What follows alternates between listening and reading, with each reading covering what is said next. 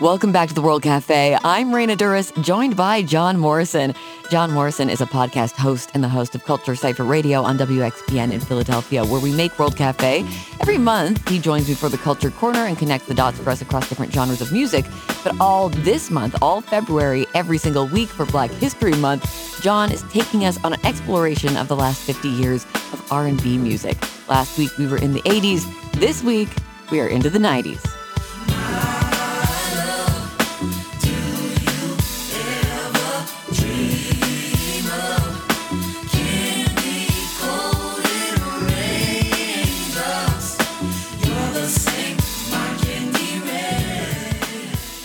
Hey, John, how's it going? I'm good, Raina. How are you? Doing great. Last week when we talked about the 80s, you said that a lot of artists began to mix R&B with hip-hop. How did those genres continue to work together in the 90s? Yeah, in a way, to me, the 90s are very much defined by hip-hop and R&B's relationship, right? Just about every R&B song that came out during the time it was released as a single would have like a harder kind of like hip hop remix or like a street version for mixtapes or DJs.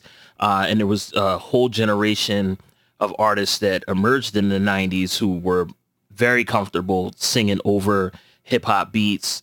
You know, the sound had changed. There was a lot more sampling, you know, interplaying with R&B. So people are digging into the 60s and 70s and creating new compositions for folks to sing over in the 90s. It was very much a hip hop and R&B party together in the 90s. So who were some of the artists who were involved in that party and who were popularizing that sound? Yeah, well, you know, we talked about it last week and how Teddy Riley really got the ball rolling with New Jack Swing in the 80s. But by the 90s, you know, you had acts like Bobby Brown, you know, Tony, Boyz II Men, all these groups, SWV, all these groups that were very comfortable fusing hip hop and R&B in a very organic way. You've brought us a song from Mary J. Blige called You Remind Me. Talk about how this song came out of that world that you're talking about. Yeah. You Remind Me, one is one of my favorite Mary J. Blige songs, but she got a lot of songs that I absolutely adore. But Mary is really an artist that exemplified the sound of hip hop and R&B meeting. She took what a lot of the DJs were doing on mixtapes and translated it into the studio, and you can hear it. You know, You Remind Me is a beautiful love song, but it also rhythmically and like texturally very much is like a tip of the hat to hip hop as well. Here is Mary J. Blige, You Remind Me.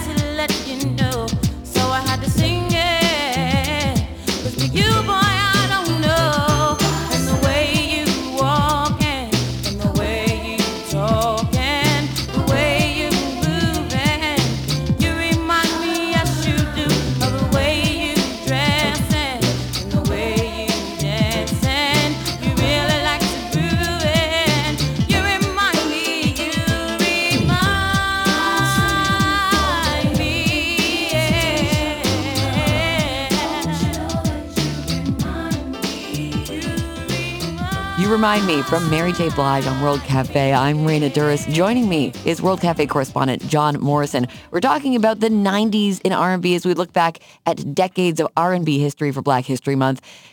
In addition to the big solo acts that you mentioned, John, R&B in the 90s was defined by groups, too. So who were some of the most prominent groups of that era? Why were groups such a big thing at the time? Yeah, you know, there are a few groups like earlier I mentioned Boyz II Men, Tony, SWV, Zhané, you know, En Vogue was absolutely huge during this era, Destiny's Child later in the decade. You know, the list kind of goes on and on. But I think that groups were and are important in R&B for a few reasons. One, vocal groups are a tradition in black music, you know, whether we're talking about from the doo-wop era, you know, Motown, the girl groups of the 60s, that sort of thing. And, you know, I think that this dynamic where you have multiple vocalists singing together to like blend in harmonies and that sort of thing is like a key defining characteristic of black music. One group that was huge in the 90s and a band or a group that I was a huge fan of is TLC.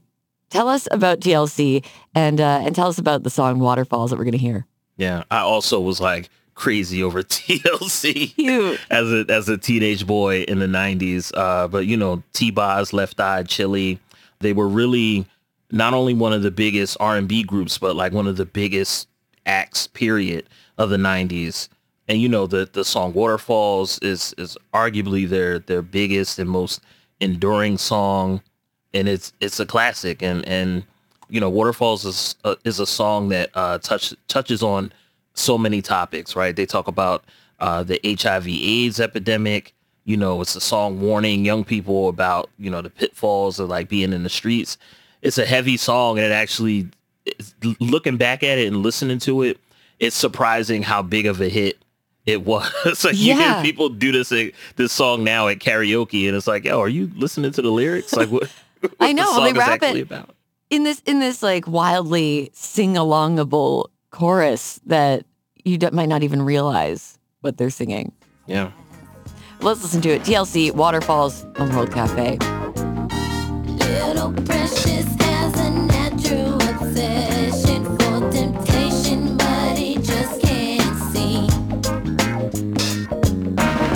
She gives him loving that his body can handle, but all he can say is, baby, it's good to me. One day he goes and takes a glimpse in the mirror, but he doesn't recognize his own face. His health is fading and he doesn't know why. 3 letters took him to his final resting place. You don't hear me. Don't go chasing waterfalls. Please stick to the rivers and the lakes that you used to. I know that you're gonna have it your way or nothing at all, but I think you're moving too fast. For Black History Month here on World Cafe, every week we're looking at a different decade in R&B music with World Cafe correspondent John Morrison. I'm Raina Duras, and you just heard TLC Waterfalls because we're in the 90s. And we've talked about some of the groups, we've talked about some of the solo acts, but there was a lesser-known movement of musicians in the 90s who were looking to the past and putting their own spin on R&B. What can you tell us about neo soul? Yeah, neo soul is interesting. I don't think that anybody who's any musicians who have actually been labeled neo soul actually like that label. Like Really? they, you know, I feel like musicians just prefer to be, you know, referred to as soul musicians, R&B, whatever. But the phrase was actually coined by a guy named Kedar Massenberg, who's a record exec who runs Motown now. And, you know, it's like any genre label. It's pretty broad, you know, and it's generally used to categorize a wide range of artists who pull influence from the 60s and the 70s. So when folks say neo soul, they're generally talking about folks like Erykah Badu, Maxwell, Jill Scott, Music Soul Child, musicians like that. I know that D'Angelo was huge in the neo soul movement. You've brought his song Cruisin'. Tell us about it. Cruisin' is a beautiful, beautiful song. It's from D'Angelo's 1995 debut album, Brown Sugar. And it's actually a cover. The song was originally written and performed by Smokey Robinson. And it's gorgeous. You know, there's this big, beautiful orchestral arrangement. D'Angelo's voice is like silk.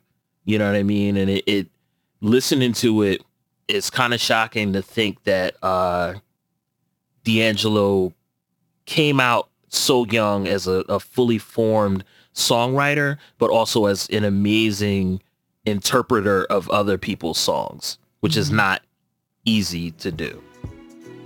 Here is Cruisin' from D'Angelo. This is World Cafe. Baby, let's cruise away from here. Don't be confused, baby. The way is clear. And if you want it, you get it forever. Oh, just not a one night stand, baby. Oh, let the music take your mind. And just releasing you will find. And baby, we're gonna fly away. Let you go my way. I love it when we're cruising together with me. Music was made for love. Cruising is made for love.